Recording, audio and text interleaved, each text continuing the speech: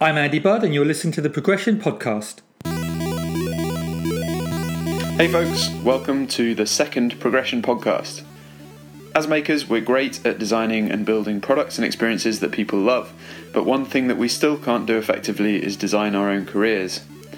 With the help of regular contributors and special guests, I'm digging into why that is, tackling questions around managing versus making, missing manager tools, soft and hard skills and training, compensation, and navigating the new job that's right for you. This episode, I'm talking to Andy Budd, founder of design agency Clearleft, outspoken social media presence, and organiser of several design conferences here in the UK, including Leading Design Next Week. I get Andy onto some of his favourite subjects, issues with designer titles, building an ownership mindset for your own career, the differences between a designer's work at agencies versus in-house, and issues of bringing a new generation of designers into the market and more senior design positions. Remember, you can contribute to this podcast. If you have a question about design careers, progression, or personal growth, get involved in the Slack community at progressionpack.com/chat. I'm also on the lookout for interesting people to talk to on the pod, so do get in touch if you are or know someone who might be a good guest. Finally, please do check out progressionpack.com if you're planning to create a better progression framework for your design team. The product will never be better value than it is today, so do your team a favour and save a few hours by getting me to help. Okay, enough of my waffle, on with the interview. Thanks for being on the podcast, Andy. If you would like to introduce yourself and Clearleft and what you do. Absolutely. So my name is Andy Budd. I'm one of the co-founders of a digital design agency in Brighton called Clearleft.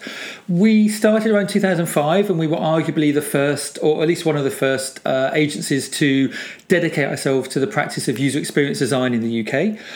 We used to run a little web digital design conference called Deconstruct, which was the first sort of design-led conference in the UK back in 2005. That lasted for 10, 11 years. I started UX London, which is the first and kind of sort of probably main UX conference in the UK about sort of 10 years ago. So UX London is 10 years old. And more recently, I started a conference aimed at design leaders, based on lots of conversations with people such as yourself over coffee around some of the challenges that they were facing moving from being a practitioner to being a manager or design leader. So that's been going 2 or 3 years. That's really good. In terms of the company Clearleft, these days, we mostly work with kind of sort of well-established brands.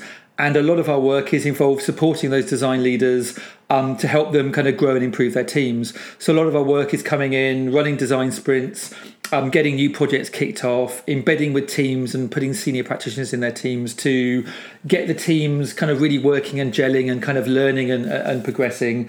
And then often going and helping design leaders with things like progression frameworks and governance strategies in order to do the kind of design ops element of their offering, because often a lot of design leaders are so stuck for time and budget that they don't have the time to do that themselves.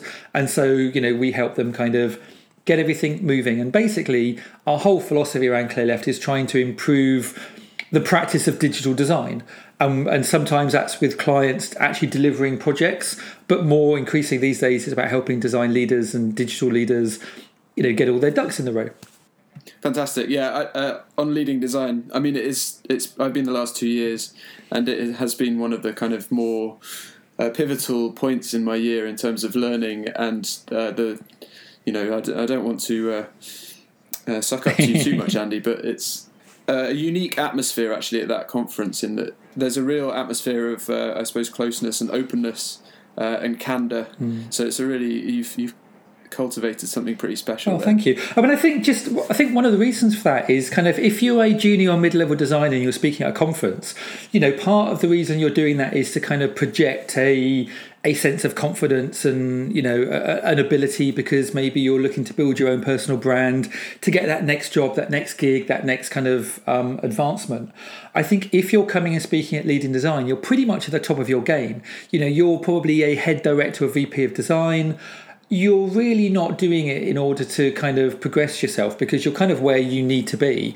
And that actually affords a level of honesty and openness that you don't see elsewhere. So I think if you've been doing it for 20 years, you sort of have the permission and authority to say, well, this is what I don't do well. And actually, I think one of the sort of the classic models of a really good leader is to show vulnerability. If you're somebody that is so egotistical that you can only project everything you do is right in front of your group, in front of the people you're leading, you're going to create a environment where people are really, really afraid to fail. And as we know, actually, that's the opposite of what you want. You want to create a environment of psychological safety. And so being open and honest in front of a big crowd of people is a great way to kind of do that and practice that. So I think that's one of the reasons why leading design comes with so much kind of openness and honesty, and people are willing to kind of be critical of all their sort of past failings. Yeah. Do you find that outside the conference with your clients, that one of the things that you're coaching quite often is that ability to feel comfortable being vulnerable? We Clearleft don't directly coach leaders in that sense, but we do work with a bunch of really amazing coaches like Julia Whitney, who is a past speaker, a leading design, who used to be the head of UX at the BBC and now has become a kind of a coach. And she's actually got specific coaching training, and a lot of what she does is around working one-on-one with leaders, in like 2-hour sessions to kind of work on their own sort of internal behaviours and practices in their own careers. I guess the kind of coaching we do with our clients is much more around sort of the performance of the team rather than the performance of an individual. So, I don't really do sports. I'm not a big sports person, but the way I describe what we do is almost like David Beckham going to kind of LA Galaxy. You've got to play a coach here. You put a really, really amazing person on the team, and that encourages the rest of the team to step up. It develops new skills. It shows them how to behave in certain situations. And, if you've got a really good, sports team coach as well, that sports, the coach of the sports team isn't necessarily looking at the sort of the psychological or inner turmoil that the individual team members are going through, although that might be a part of it. But it's more around kind of, teaching skills and practices and drills and putting the right environment in place for that team to succeed. So we're more on the sports coaching side of things, I think, than the life coaching side. But I think all of those things are really important. Yeah, that makes a lot of sense. It actually leads me on to you tweeted recently about an owner's mindset, and it kind of we can get onto Twitter a bit more later. You're definitely entertaining on Twitter and brave on Twitter, which is something that I suppose I'm learning more about how to do and trying to be braver. But your specific tweet about an owner's mindset, and I'll actually just read it out. I think I have it here. The secret to a fulfilling career is to treat every job like it was your own company. Take action, make improvements, care deeply. And that resulted in 590 likes, a lot of replies and conversations off the back of it. It resulted in some strong opinions, it's fair to say. But off the back of that tweet and following on from it, that was a few days ago, I'm just wondering if you would like to expand on that and what you meant by that. Absolutely. I mean, one of the challenges of Twitter is, first of all, there's a small number of characters, even though it's been increased, but nuance gets destroyed. And also, it's really easy for people to either accidentally or maybe deliberately misinterpret what you're saying and then use it as an excuse to kind of poke you with. I think you'd have to be either pretty stupid or pretty low in your appreciation of me to think that what I'm saying is you run around your company walking into boardrooms demanding to fire people, that you demand that you get to set your own salaries and look at the books and generally behave in a way that people, I think, have negative associations towards ownership. And that was a lot of the pushback, is like, well, if I behave like that in my company, I'd get fired. There's a difference between behaving like an owner and having an ownership mindset. An ownership mindset basically means, if you see litter on the floor, rather than walking past it, assuming someone else will deal with it, assuming that it's that someone else in your studio or the cleaner will pick it up. Pick it up, have pride in your work, have pride in your environment, and treat the place like it was your own. It's kind of similar. Like my parents used to give me this sort of the phrase, do as you would be done by, like behave in the way that you would like other people to behave to you. And that's a similar thing. Like if you're being employed by somebody, you want to try and behave in a way that you would like them to sort of behave back to you. And I think ownership is key. Unfortunately, I see a lot of people, understandably, who are in crappy jobs, in jobs where they are trying to push things forward but are constantly sort of frustrated. And so again, I realise that this is not always possible, but again, it's kind of why it's a mindset, not not necessarily a kind of behavior. It's an attitude towards approaching life. And to be honest, this whole thing was sparked by, I was listening to a podcast in which Jamie Oliver was being interviewed, and he said when he was like an intern, effectively a KP at a kind of one of his first restaurants that he worked at, he was told by one of his bosses, while you're here, the best way to advance is to, behave like you really care about this job to the point that you're owning it. So if you see something that's spilled on the floor, grab a broom and sweep it up. And I just thought that was such a positive attitude. And he sort of, claimed that attitude was one of the things that kind of drove him to where he is today. While everybody else would step away and kind of not take responsibility, he sort of stepped in and took ownership. And, it might not be right by everybody. This is the other thing. I think one of the challenges on Twitter, first of all, I mean, this tweet was an inspirational bumper sticker of a tweet. If you see, an inspirational bumper sticker, don't get overly worked up, because there's obviously nuances there. Also, one of the challenges, I think, that Twitter gets really angry if the advice you give or the thing you say doesn't apply to everybody in all situations. And unfortunately, not everybody will be able to develop an ownership mindset. Not everyone will be in a position where it's possible. But the ability to practice it and practice caring deeply and caring so much about a company that you put as much effort in as you can is gonna get noticed, hopefully in a positive way. And a lot of this comes back to these ideas of these sort of accountability ladders. And I don't know if you've seen it. It's a graphic, 7 or 8 runs. And on the bottom of the accountability ladder is blame. When something goes wrong in your organisation, you look to blame other people. Maybe it's your co-workers because they're being lazy. Maybe it's your boss because they're an idiot. Maybe it's the environment. It's really easy to kind of get into a blame culture. But as you walk up that ladder, you go from blaming everybody to observing the problems and understanding them, to going and asking for help, to actually taking ownership of the problems and then going back to your bosses and say, look, I've spotted this problem, I fixed it, what do you think? And being someone that hires people, I much prefer to work with colleagues that, if possible, and this is kind of one of the things you want to look on in progression, is move people from a mindset that this is somebody else's problem to moving them to a mindset where they have the agency, the ownership and the safety in order to make those kind of decisions and then come back to you and say, look, this is what I've done. And it might be they've done something wrong, but that's not a problem. The fact that they took ownership is a wonderful thing. And I'd rather people take ownership of things and make changes and then come back and say, look, I've done this, what do you think? Than just kind of constantly leaving it for other people to pick up. Because ultimately, particularly in small teams, there is nobody else. There is no big brother organisation that's going to somehow swoop in and make these changes. It's just the people working on the team. And if you don't do it, nobody else will. And also, if you don't do it, you're modelling bad behaviour for everybody else. And so, that's the kind of the ownership mindset that I think we should be, all trying to work towards. Right. And of course, some of the excuses are, but that's easy. You are an owner of a company. And yeah, that's true. I can't defend or change my life experiences. But as somebody that employs people, I know what I'm looking for in terms of behaviour. And if you are employed by somebody, there's a really good chance that the person you're employed by is looking for that kind of sort of behaviour as well. So it felt like it was good advice at the time.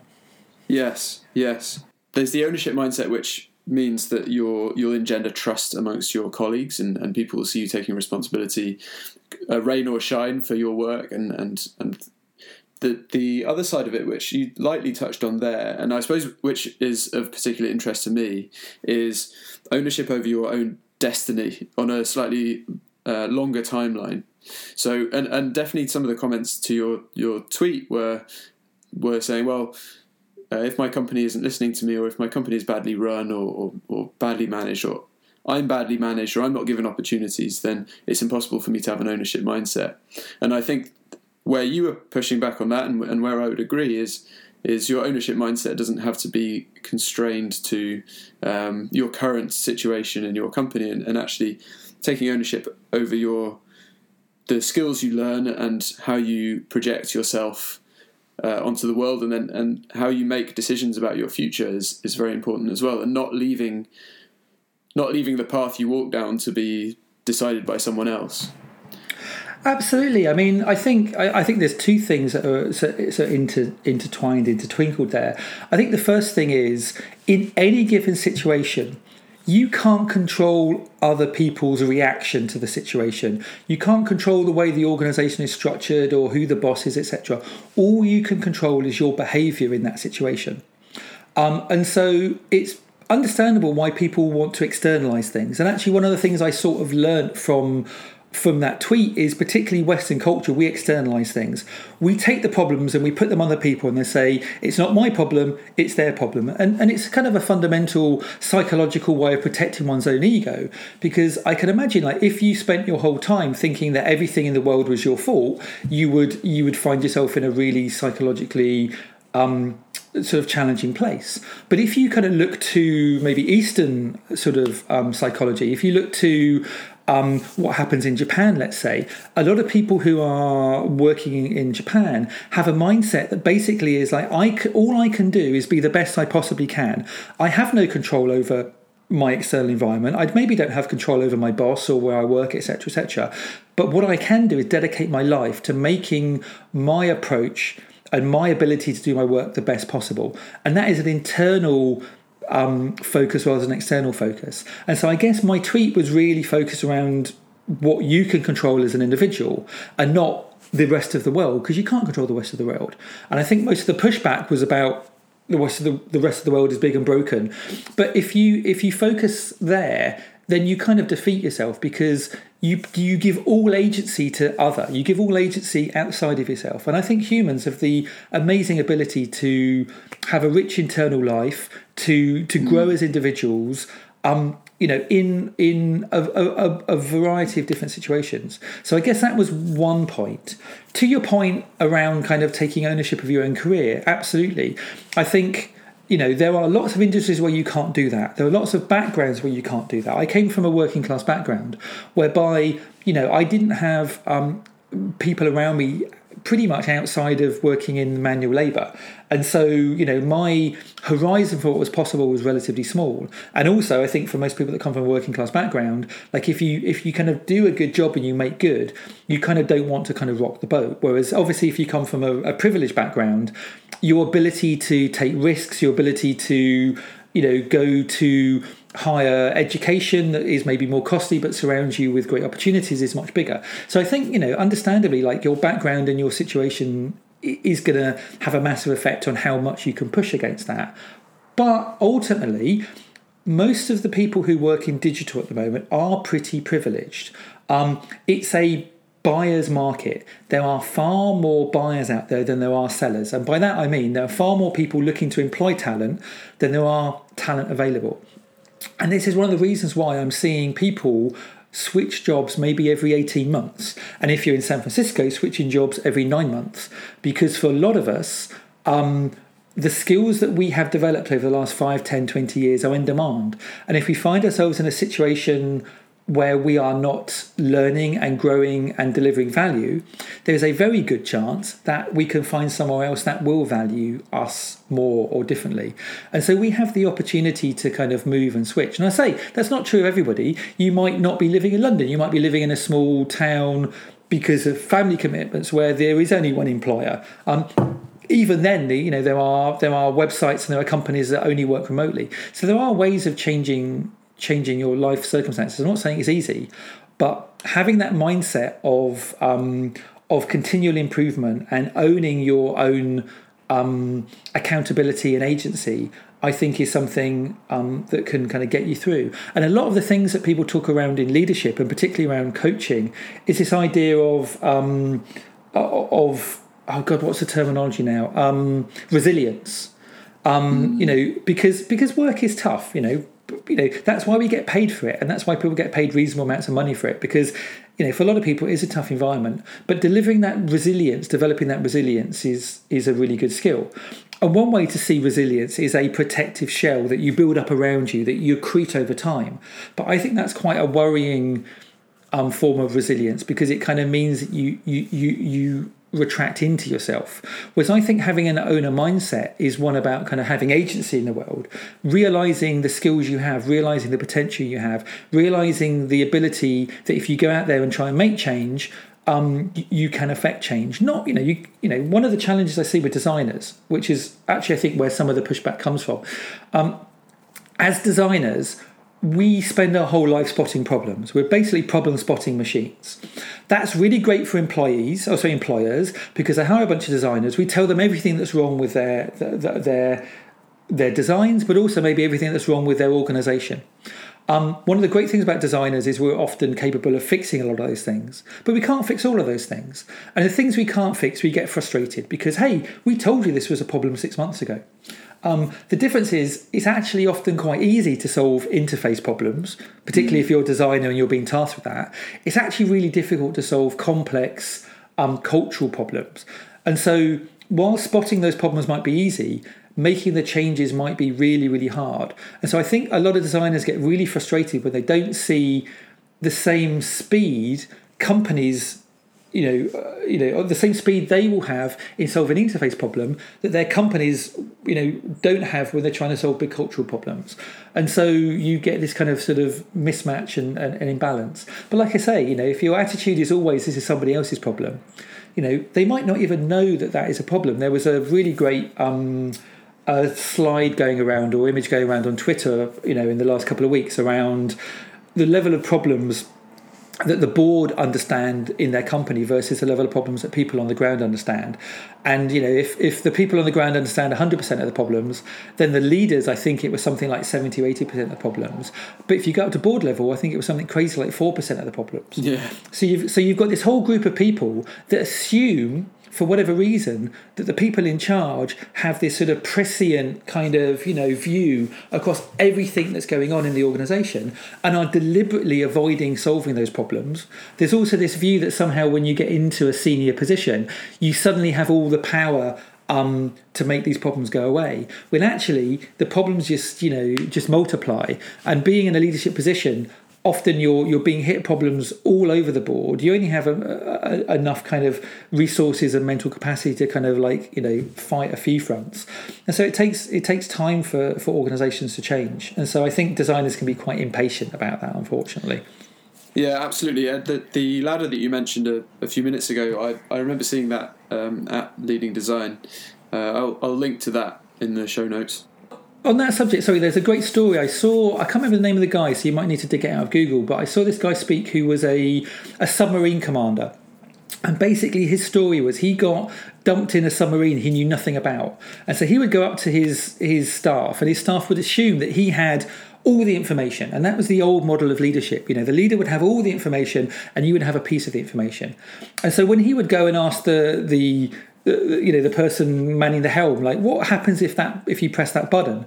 The guy, because it's always a guy, the guy that was being told that thought it was a test, and he was trying to find the right answer. In reality, the ship's captain didn't have a clue, and what he got his team to do is switch the model on its head. So rather than expecting the ship captain to know everything, he knew nothing, and he would ask the team questions, and the team would go, I don't know, and he'd go, well, why don't you press the button and see what happens? And they would press the button, and then the ship didn't blow up, and it was okay.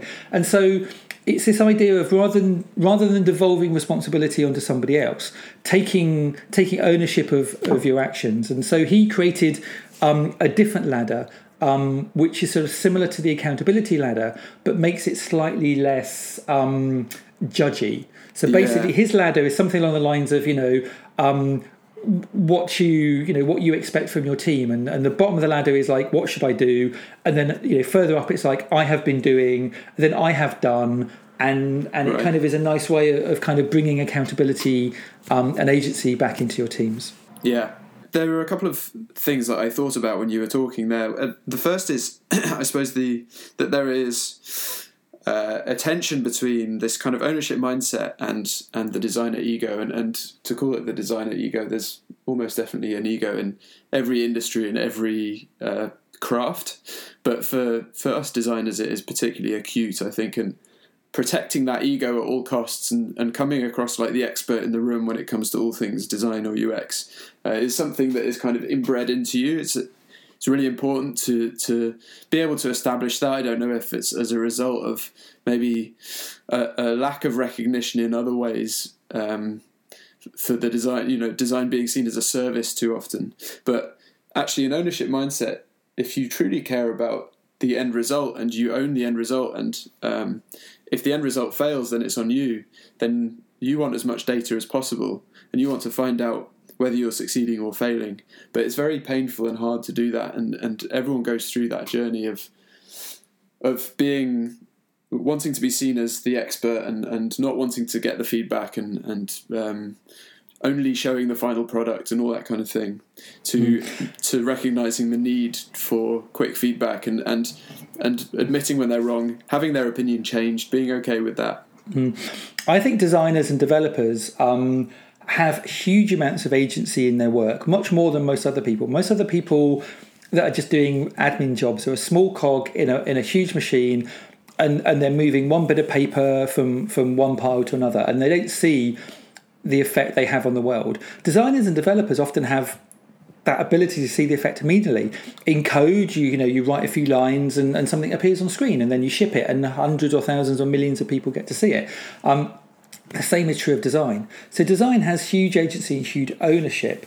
And most of the designers I know, and particularly the great designers, they care really, really deeply for delivering, a great product. And that is like being the owner of your the interface, your product. And so I think it comes a lot sort of more naturally to designers and developers than a lot of other people. Right.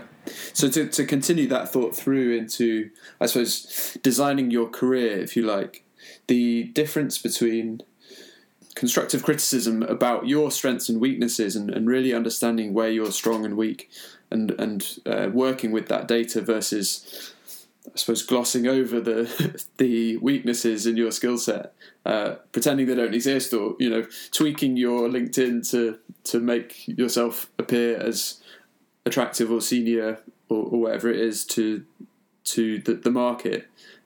There's an interesting challenge there, I think, just in that space about breaking down some of the taboo around admitting where you're not so good at your job or where there are skills within the designer skill set that you're weaker at. Yep. I mean, again, there's two things there. So first off, one of the, very few people, it seems, that come into our industry have gone through any formal training. I think that's changing now. Obviously, there are a lot more interaction design and UX design courses out there. But back in 10, 20 years ago, the majority of people that were coming into the industry, if they had been through a university degree, was some kind of graphic design course. And one of the great things that graphic design teaches people is how to take criticism through critique. And basically, even though it kind of sometimes feels a little bit like a hazing ritual, the continual critique of your work is a great way to make people realise that their own ego and values are not their work. You can have someone critique your work and it's not critiquing you. You can have someone say that this product that you've designed doesn't work for X, Y, Z reasons. And I think very junior designers, and actually even quite senior designers, to be honest, kind of have put so much of their love, sweat and tears in the product. And maybe they're a little bit creatively blocked. Maybe this was the only solution they could come up with. And so when somebody comes and critiques it, they feel personally hurt, they feel emotionally hurt, they feel like that it's a value judgment on them. But also, more importantly, because they're kind of like out of ideas, they're now worried, like, how the hell am I gonna solve this problem? And so they rather than kind of take that critique on board, they defend the solution because they know that if the solution isn't viable, they're going to really struggle to come up with the next one. But, you could argue that critique is a form of creative disruption. Rather than jumping to the first and most obvious solution, it forces you to rethink and improve and understand and articulate and get better at what you do. And so coming from a background, I think designers that come from a background of critique are able to make that separation between themselves and their product. And I think design teams, particularly in digital, in the digital space, need to grow critique internally. So that people are aware that they're not individually being challenged, their work is, and have that separation. So I think that's really important. You talked about measuring your success over a longer period of time and in a more nebulous realm. When you start to, actually, you were talking about it in the context of solving organizational issues rather than solving interface issues. But I think the same is also true of moving from managing pixels to managing people in terms of, I suppose, your a movement into management. And definitely one thing that I found was hard was actually the decisions you're making as someone who's leading a team rather than building the interfaces. You don't have those days where you can put your headphones on and at the end of the day you have something that makes everyone go, wow, and you don't have data coming in through the dashboards telling everyone that the decisions you made were excellent. There really isn't very much data at all a lot of the time. And that data comes in the form of things that it's sometimes hard to even recognise. And you don't know what the B version of the test that you were going to run was. And you're measuring that over quarters or even years. So being comfortable with that level of ambiguity and the result of the decisions you make being frankly unclear as to whether they were successful or not is just an interesting kind of similar, I suppose, analogy. Yeah, I mean, it's really tough. It's really tough for designers who are moving from practice into management because, as you say, when you're working in practice, you are producing a very, very obvious, tangible output that you can see, that you can touch, you can interact with, that you can stick online, and people will use. And you get a huge amount of personal satisfaction from doing that. As soon as you move into management, the thing that you are creating is not easy to see. It's culture. It's 1,000 little tiny decisions that over a course of weeks, months, years, or career map into something bigger. It's almost. I mean, I don't have kids. I have no plans of having kids. But and also I'm kind of conscious that I don't want leadership to be seen as a kind of parental thing, because I think that is actually maybe a little bit of a toxic analogy. But when you become a parent of a small child, often you give up all of the things that you focused on yourself in order to look after this other person. So maybe you stop going out, you stop going drinking, you stop going clubbing, you stop going and having long brunches in the morning, and a lot of your resources, a lot of your time is spent looking after somebody else's well-being. And for a lot of people, particularly young parents, that can be really challenging because it's a fundamental life shift. But what happens is over the years, you see these human beings growing up, and they're amazing people, and they go off and do amazing things, and they go to university and they get jobs and they have relationships. And what happens is you look back at the people that you've grown and you have a real strong sense of well-being and self-worth. And so that's, I think that's very, very similar to being a design leader. You are growing teams of amazing human beings, and they might not even look back and realize the amount of, impact you've had on their career. But when you see people moving on for your team and going and leading teams at Google or Facebook, at Twitter, going on and having speaking careers, going on and writing books, you can't help but feel proud that you played a small but important part in their lives. And so that's what you get, I think, as a leader, is you end up living vicariously through others. If your team do an amazing job, you didn't do it, but you created the environment that allowed that to happen. But you have to be good at doing that. You have to be good at gaining enjoyment through other people. And if you are very kind of like ego focused, sadly, you often end up becoming one of those toxic managers that makes it all about them, that takes other people's ideas and claims it was theirs, that talks over people in meetings, that you've got your female colleague that came up with the idea, but when it comes to pitching it, you take it and deliver it as if your own, and everyone's around the table, or the people that came up around the table are thinking like you're just trampling on me. You see a lot of managers that, as soon as they get into management, only start sucking up to their bosses because they're now on a career track and don't really care about their teams. And that's a horrible mode of management. That's the classic kind of top of the pyramid form of management.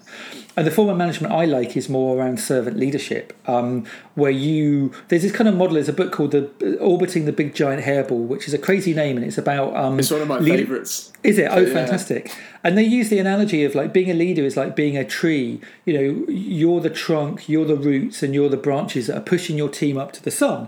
And your team are the kind of the fruit that are absorbing the nutrients and the sun by you having pushed them up. You have to, as a leader, kind of swap around into that kind of sort of mindset to be supporting other people. But if you can do that, and if you can enjoy it, it's great. But there's no guarantee that you will. And lots of people that move into management, probably make a terrible decision. In fact, I think this is why so many companies have so many bad managers, because they take people that don't want to be managers but want the money and the status that comes with it. And they're doing a terrible job. And actually, a lot of the people that would be the best managers are often the ones that are the most cautious and nervous about it. So you get this idea of the Peter Principle, where people get, elevated to the level of their own incompetence. And it's frustrating, and it's really frustrating for teams when they see people rise up the ranks who they know are not very good but are playing a political game, when there are other people in the team that you think, well, they'd be much better at this job. But that's because they're giving themselves to the team. They're not egocentrically, pushing their own agenda forward. So it can be challenging. Yes, absolutely. I'd love to get on to design titles, and this is something that you've been very vocal about throughout, well, for at least a couple of years. For too long, I think you're trying to say. Yeah. Every so often there is, I suppose, something flares up on Twitter, an interesting conversation, or somewhere in the blogosphere around, for example, the two-letter acronyms of UX and what it means to be a UX designer versus a product designer, and what are all the skills that go into each of these, and how do you know which you are, and is it unfair to label different people as such? And I'm just wondering, out of all of that, I suppose I'm interested in anything that you've seen that you think might be an opportunity to solve this, and even whether it's a problem that needs to be solved. Okay, so I think really interesting questions there. So first off, the reason I kind of end up wandering into these arguments, which often actually don't do me any good, is because I care deeply. I care deeply about our industry. I care deeply about the people in it. I care deeply about the language we use. We're sort of marching into this weird Trumpian world where nobody has a belief in truth anymore, and everything is so debated to the point that people just give up and stop caring. And I don't want that to be the case with design. I don't want designers, senior or junior, to stop caring about this profession, because I think it's a profession that has an opportunity to do huge good around the world, and there are tons and tons of people who work in this industry. The reason that I feel passionate about this, again, as a senior practitioner, as a senior designer, it really has no influence on me. And actually, this is a lot of the pushback I get, from people on Twitter. It's like, oh, why are we having this conversation again? I've been doing this for 10 years and it doesn't matter. And my kind of response is usually, it doesn't matter to you because you are at a point in your career where actually you've seen the matrix. You know that everything is design. We're all interconnected. And that's lovely for you, But there are tons of people who are coming out of courses, university degrees, General Assembly General Assembly courses, people that have paid maybe £10,000 for a GA course, or people that are maybe 50, 60, £100,000 in debt because they studied interaction design or UX design at college. And then they, day one, they've got their graduated degree. They go online to kind of, embrace this whole new world that they've just joined into. And they see lots of people arguing about whether the thing they studied has any worth at all, or even if it exists.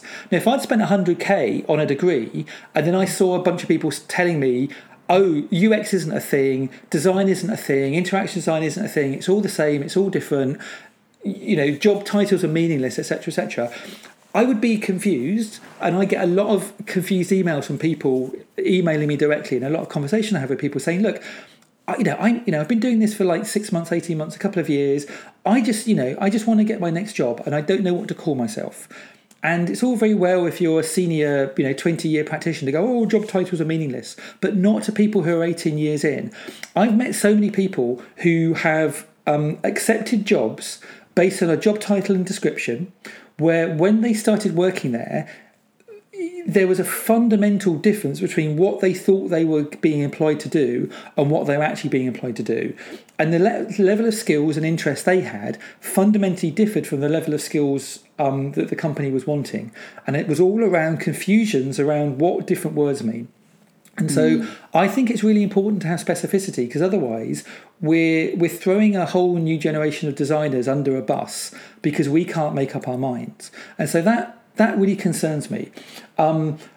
It kind of concerns me sort of less and less as I get older, mostly because I've been trying to fight for clear definitions of our industry for many, many years, and every time I do this, it just becomes, people start poking fun. Oh, it's design Twitter having a meltdown. Oh, it's defining the damn thing. Oh, I don't care. But again, like I say, most of these people are coming from positions of privilege where, of course, it doesn't matter to them. But it just, I kind of, it just makes me sad that people don't want to, have an intellectually rigorous sort of conversation around stuff that matters to young people. Also, I think it's complicated by the fact that, the world is large, and maybe what people call interaction designers in California are different from what they call them in Germany. Or maybe, a product designer, I believe, in London is probably a different beast to a product designer in New York or Seattle. And so these little communities have grown up where we've got this shared language, but we've got actually different meanings. It's the whole classic idea, I can't remember who said it, it was probably like a Churchill quote or somebody like that said, the US and the UK are two countries separated by a common language. And I think the UX community or design community, whatever you want to call it, are often the same. The thing that I'm arguing for, that is a UX designer and a product designer in the UK, might be different from what my colleagues in Seattle or San Francisco see as the same thing. So rather than just having lots more circular arguments, what I actually did at the weekend is set up a survey. So I threw up a survey using Google Forms. It's had about 400 people respond to it at the moment. And I ask a few simple questions. I asked people how they describe themselves, and I gave a list of like 10, relatively common job titles. I asked them the 5 key skills that they do on a daily basis, and then all the other skills they use. And I asked them where they came from, roughly in the world, and what type of organisation they work for, whether they're a startup or an agency. Because I suspect that there are weird patterns here. I suspect that agencies in the UK use UX to mean one thing, whereas in-house teams in Asia maybe you use it to mean a completely different thing. And so I'm just trying to get an understanding of like whether there is any consistency in language use. And if there is, then we can go, okay, well, actually, 70% of the respondents said that, this set of skills, if you've got these core set of skills, you're a product designer, and if you've got these core set of skills, you're an interaction designer. If you've got these set of skills, you're a UX designer. And then, let's at least use that as a basis for having kind of discussions in the future. Because otherwise, it just becomes arguing, how many camels you can get through the eye of a pin or something like that. It becomes a constantly pointless conversation. Well, this having some data behind it, even if it's only a data point of 500, might lead to a slightly more nuanced conversation. So that's what I'm doing at the moment. Whether any sense will come out of it, or whether it will just be, whether any patterns will form, or whether it's just a mishmash of no consensus around titles and jobs and skills, who knows? Right. But I'm interested to delve into that data when I will find time. So is there a magic number you want to hit before you will start... Not really. I mean, I think it would be great to get 1,000 respondents. We've got 300 or 400 so far. I'm probably going to leave it up to the end of the week and see what happens. I am so busy over the next couple of months. I probably won't have time to actually interrogate the data probably until Christmas. I've got. I just came back from a retreat in Norway. I took 20 academics, designers for big tech companies, researchers over to the hotel where they filmed Ex Machina to have a retreat to discuss the future of AI and how that relates to both the digital design industry and also basically humanity and mankind in general. And so that was really, really busy. Next week we've got Leading Design, which is our design leadership conference. I've then got a couple of other events I'm speaking at. I do host these leadership dinners, design leadership dinners for Envision. So we're doing another one of those, I think, in Stockholm. I'm speaking at a conference in Berlin, Beyond Tellerrand, which is really, really good. I'm looking forward to that. I'm doing a workshop on design thinking over there. That's another kind of hot Twitter topic. A lot of people think design thinking is bullshit. I think it's probably bullshit as well. But irrespective of it being bullshit, I think it's powerful. And again, this is another one of the things that comes down to language. Designers might hate the term design thinking because we've been thinking for all of our careers and it feels a bit patronizing. But, Harvard Business Review has been touting design thinking for at least the last 5 or 10 years. And this is a terminology that's got traction in the boardroom. So whether we think it's valuable or not, I want designers to be using the language of design thinking to get design in the boardroom, because we've got 10, 20 years experience doing that. What I'm seeing at the moment is MBAs who have done a 1 semester course in design thinking and have gone to go and work for a big tech, big consultancy like McKinsey, now teaching board level people how to design.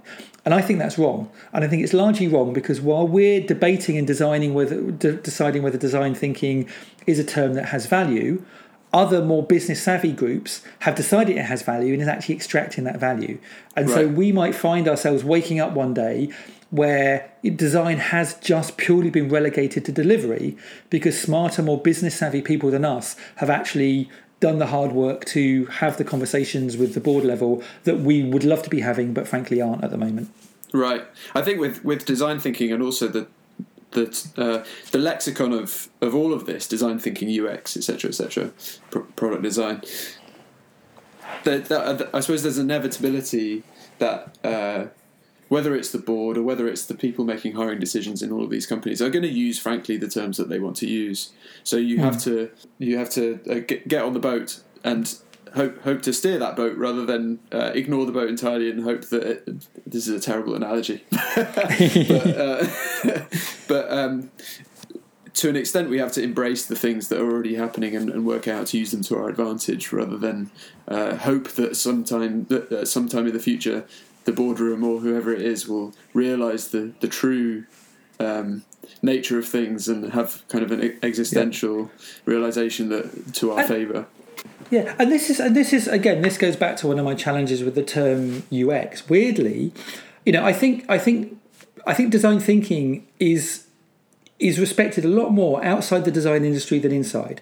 And I kind of think I speak to 10 years ago when we started Clearleft, clients didn't have a clue what UX was. Now we've got clients asking for this service and asking for it from a whole range of different people. And then we've got the design industry then lecturing them about what it means and what it doesn't mean. And so I think, and then what happens is they hire these people in who they think are UX designers but probably aren't.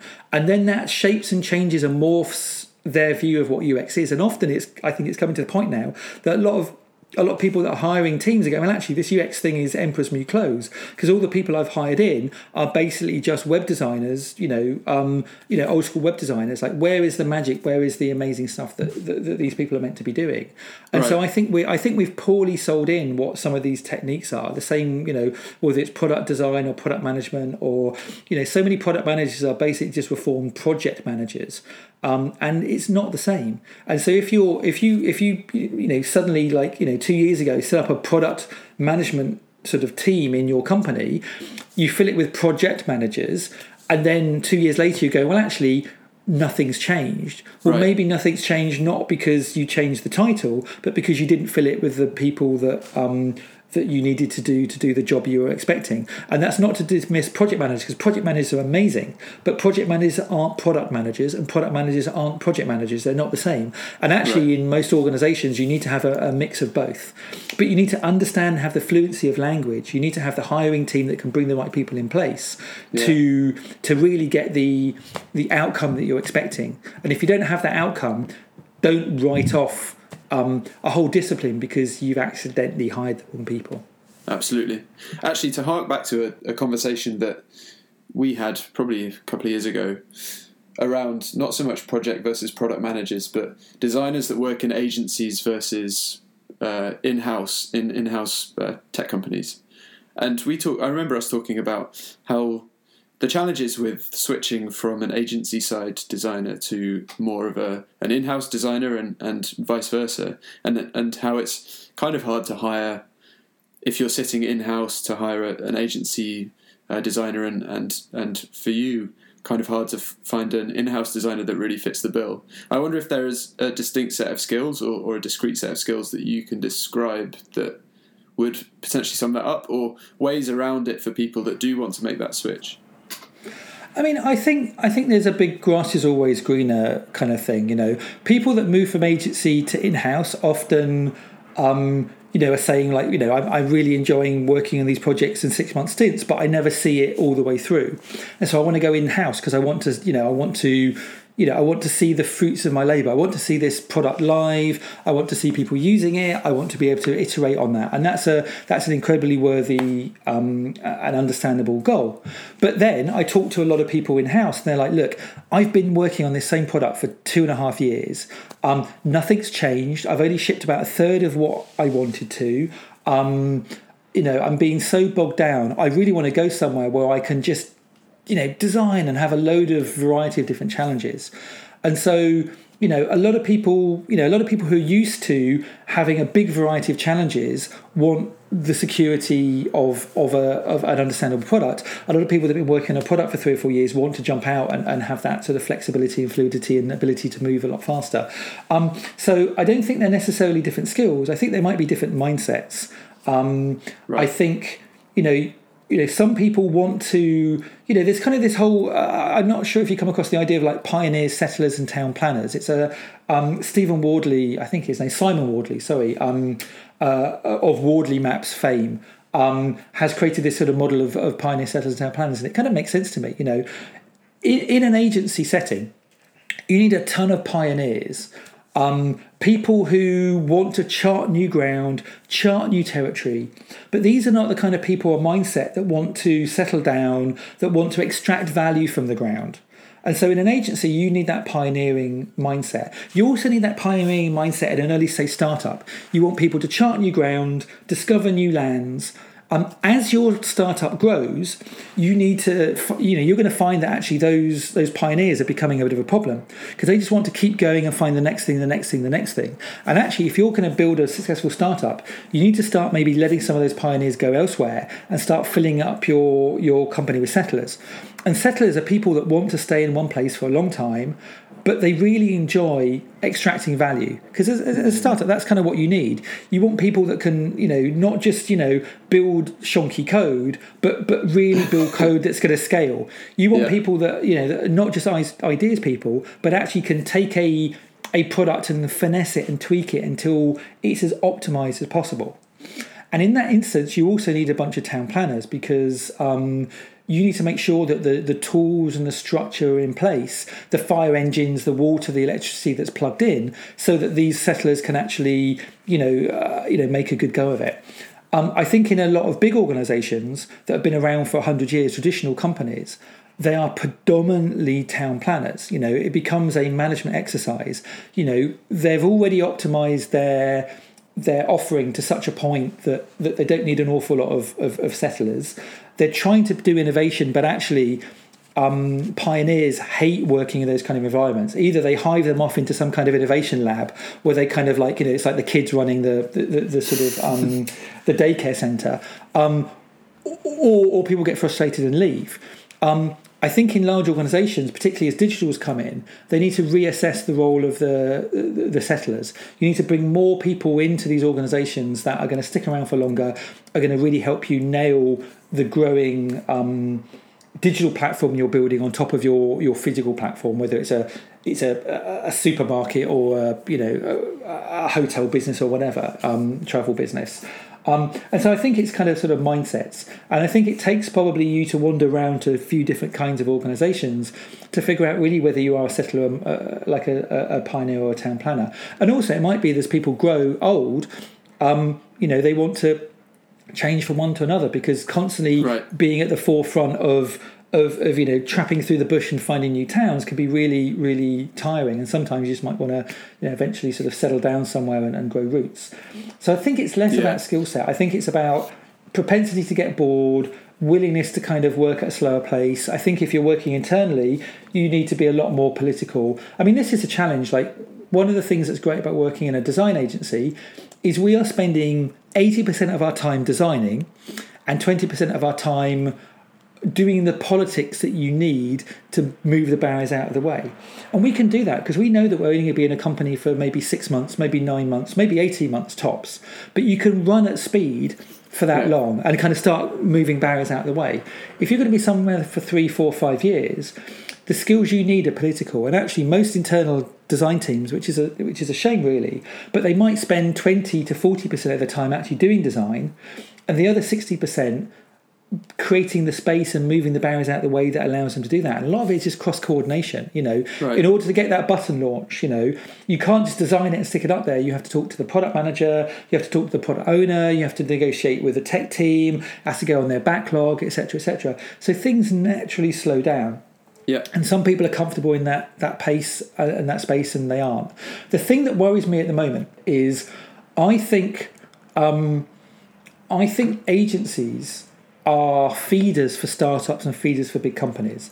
I think one of the reasons why we've got such a buoyant startup and internal team culture in the UK is because 5-10 years ago we had an incredibly vibrant agency model, and people would go and they would learn their craft in the agencies. They'd work there for 2-3 years. They'd work on 5 or 10 projects, and that then meant that when they came into their first in-house company, they had done 3, 4, 5, 6 big redesigns.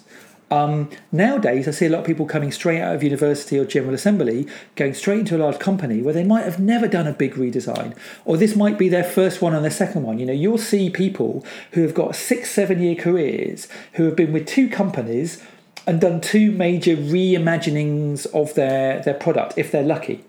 And so if you've got someone with 6 years experience has done that twice versus 6 years experience has done that 20 times, the person that's done it 20 times is naturally going to have more affinity and ability to figure out what's wrong and what's not going to work and what's going to work. If you take that away, if you destroy the agency world, then I think we're going to be having problems in the future. And the way I see it is kind of like, I don't know if you know much about kind of ocean ecology, but you've got these mangrove forests, and the mangrove forests are where the little tiny creatures, little tiny fish live, and they can hide from all the big creatures so they don't get eaten, and they grow and they grow and they grow, and when they get to a certain size they go to the coral reefs, and the coral reefs are this massive profusion of life, and I think the big companies and the startups are like the coral reefs, but I think the agency world and maybe the smaller startups are the mangrove forests, and I think if you destroy the mangrove forests, there's nowhere for these young fish to grow and learn their craft and survive, and that then destabilizes the mangrove reefs. The coral reefs, and so I think we need, as an industry and as a culture, to put a lot more focus on growing new staff and new talent, and creating places where they can thrive in safe spaces where they can cycle through dozens and dozens of problems really, really quickly, so that when they actually go into the big open ocean, when they go to the coral reefs, they're resilient and experienced and stress tested and kind of can deal with the challenges that are being faced with them. Yeah, I mean, I think it's definitely a whole other topic to getting into design education and how will that sets people up for then the big open ocean, as you say. But yeah, developing, I suppose, academies. I think you're right that your ability to learn, and the requirement to learn fast in a very small company, either a small agency where there is a client with expectations and a deadline and you've got to get that done, or whether you're in a small company where the buck stops with you, even though you have very little experience, you're going to learn very fast in that situation. Whereas if you're protected by, layers of management above you and teammates around you, then it's going to be harder to really get that exposure. I see most job ads as asking for, we want somebody with a minimum of 3 years experience. So where are people going to get that 0 to 3 years experience? If you're a large organisation, it's going to be much better. And also because there's so little of those people, there's a bidding war, and it's really expensive. If you're a large organisation with 10, 20, 30, 40 designers, maybe 100 designers, you're going to be much better off taking people that have got 0 to 6 months or 18 months experience, that have just graduated, that have been in a few universities, so been in a few small tech companies or agencies, or maybe even freelancing, and create a training program that trains those people up to be the kind of designers that you want. And so I think over the next, I'm seeing this a lot in the US. I'm seeing a lot of big agencies and tech companies now initiate training programs for their designers. IBM have done a great job here, and I think I'm going to see more and more people, in the UK really, really focusing on training teams up, because there aren't enough 3 year plus experience people to go around. And this is why, progression frameworks are really good. Understanding where people fit on that framework, but also making sure you've got a pipeline of talent. Make sure that when your 3, 4, 5, 6 year experienced person that's level 3 or 4 disappears, you've got someone that's 0 to 2, 3 years, that's level 1, 2 and 3, that can kind of step up and take their place. Yeah, absolutely. I think there's a real challenge around companies not feeling like they can or want to support a graduate or someone who is freshly cut, and really what that person needs is mentorship so much. But at their price point, they're probably most attracted to the companies that can support them the least. The very small ones. So encouraging big tech companies to. If you're sorry for cutting you off there, but if you're someone that's got 3-4 years experience and you're looking for 40, 50, 60,000 pounds, that's really expensive. It'd be much better for that organisation to hire 2 or 3 people that are straight out of university and looking for 20 or 30,000 pounds, invest half a year training them up. And you'll have people that that are going to want to stick around for a long time because they're learning. Like I say, the reason most people leave companies is because they've stopped learning. So if you build a learning culture in your organisation, not only will you keep those young people, but you keep those more senior people. Not least because you're going to be getting those more senior people to be training up that next generation, and so they're going to be enjoying that process. They're going to be getting self-validation. They're going to be learning, and so it becomes even though on paper it might look a bad financial decision, I think 3 or 4 years after you've instituted a program like this, it really does pay dividends. Because it lowers it increases your retention, it increases staff happiness, it lowers your recruitment costs. But also, and this is one of the kind of the dirty little secrets I'm afraid that you get with in-house teams, is actually a lot of the work is pretty sort of mind-numbing. A lot of the work is basically just moving pixels around, and it's not satisfying if you've got 6-7 years experience and you're wanting to do strategy. And so companies do need the 0 to 3-4 years designers that want to kind of hone their craft and don't mind doing maybe some of the kind of like taking out the trash element of design work, as long as they are being paired up with an amazing mentor that will show them all the amazing things that they could do in the future. So I think we're missing a trick here, and it's why people switch jobs every 18 months. Andy, I think I just got your got the little quote for the start of the show. Well done. Excellent. Well, look, it's been an absolute pleasure chatting to you, man.